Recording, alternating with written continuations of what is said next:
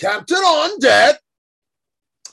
Captain Hixx here from inside the simulacra.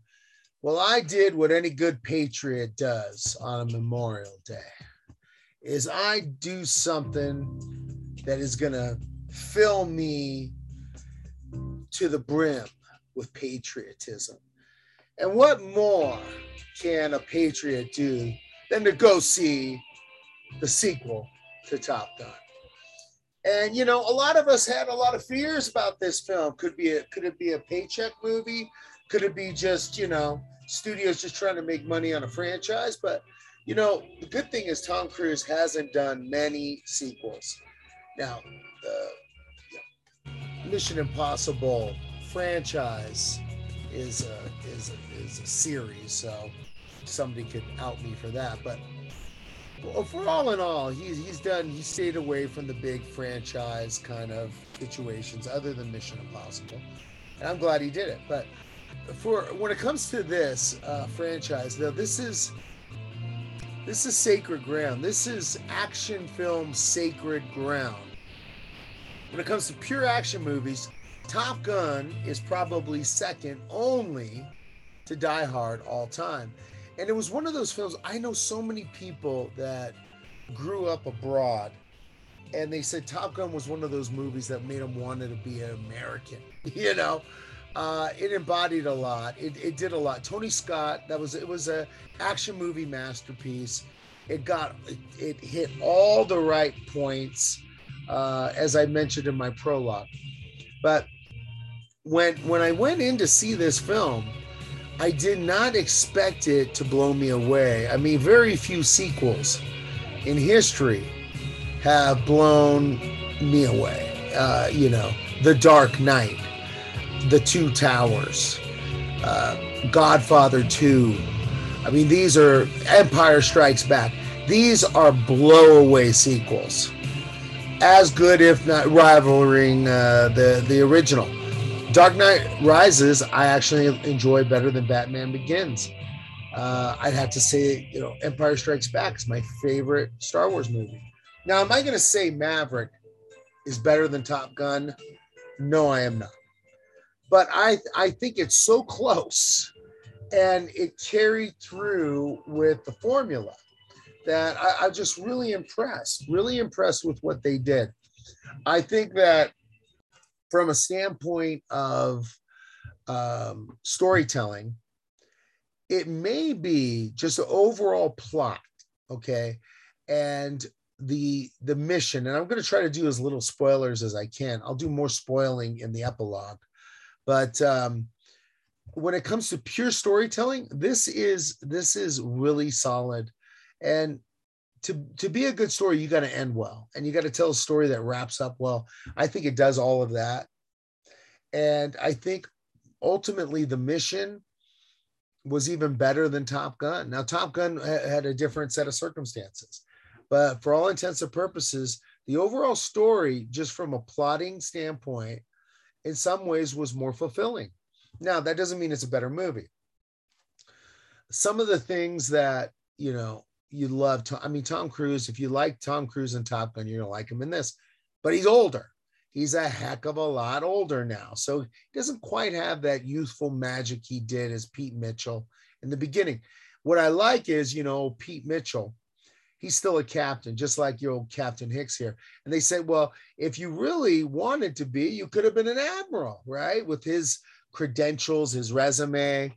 But he was such a fuck up, right? He never liked to conform, and he wanted to do what he wanted to do, and that was be a fighter pilot, and a test pilot. And he wanted to be a pilot. That's what he dug, and I respect that about him. And the other thing is the camaraderie that he had.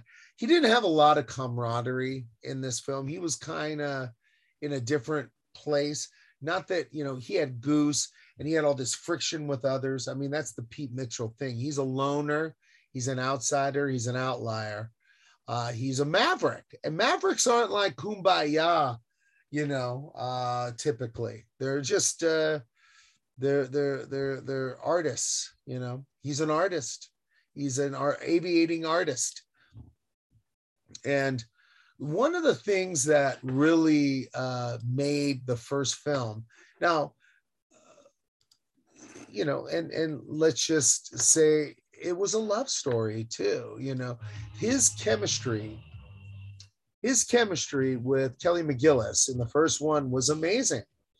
And I thought, even though she hasn't aged well, she said she's not age appropriate anymore for this film. But I thought Jennifer Connelly was great.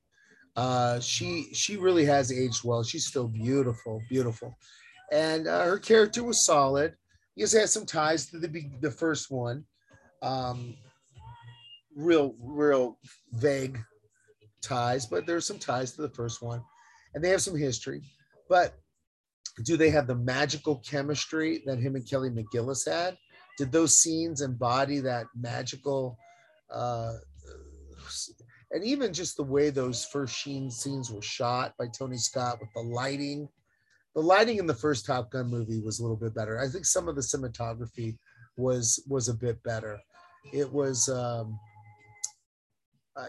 Tony Scott at his crescendo, at his heights, but it was serviceable. His relationship with Jennifer Connelly, it was a placeholder. It served its purpose. It checked that box. It worked. It wasn't necessarily it was, in golf terms, it was a par. It wasn't a birdie. It wasn't an eagle. It wasn't great. It worked. It was okay. Um, and just the overall magic of Tom Cruise. He still has it, but it's older magic, right? It's aged, rusted magic. But he's still got it. Like I said, he's the greatest box office star in Hollywood history.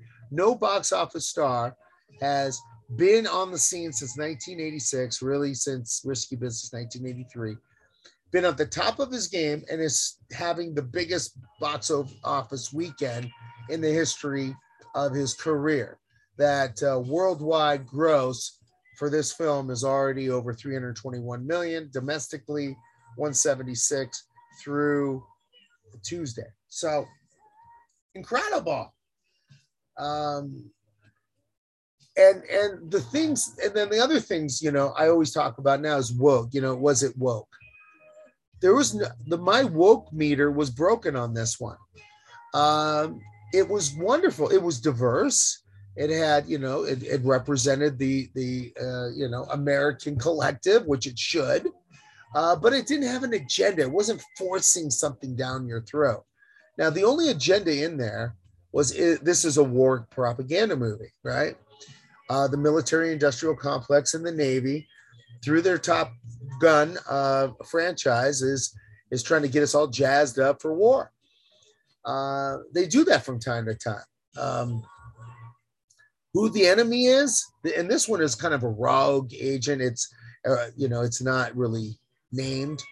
I think we all pretty much can guess it's the Chinese or the North Koreans.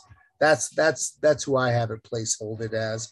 But they were very smart to keep that neutral and benign and let you fill in the gap on that. I thought that was pretty brilliant. And there's a reason why the Chinese have kind of blocked this movie. I read something about that. So I think they think it's them too.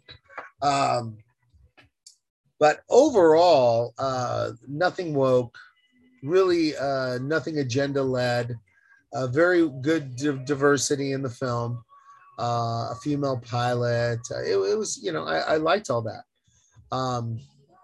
They're more battling against the drones than anything going forward, not each other. Not our genders, not our nationalities, our races. It's us against the machine, right? But what made this movie was just a good popcorn movie. This was one of those films where you got a big tub of corn and a drink and some milk duds or some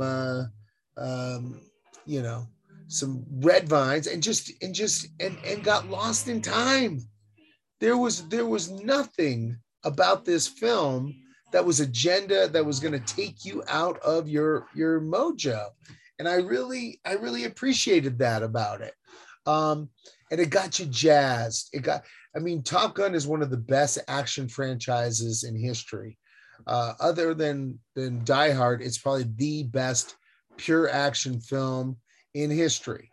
So when I start watching this, I'm looking for the scenes where we're with the aviators in these dogfights, and there ain't nothing like it.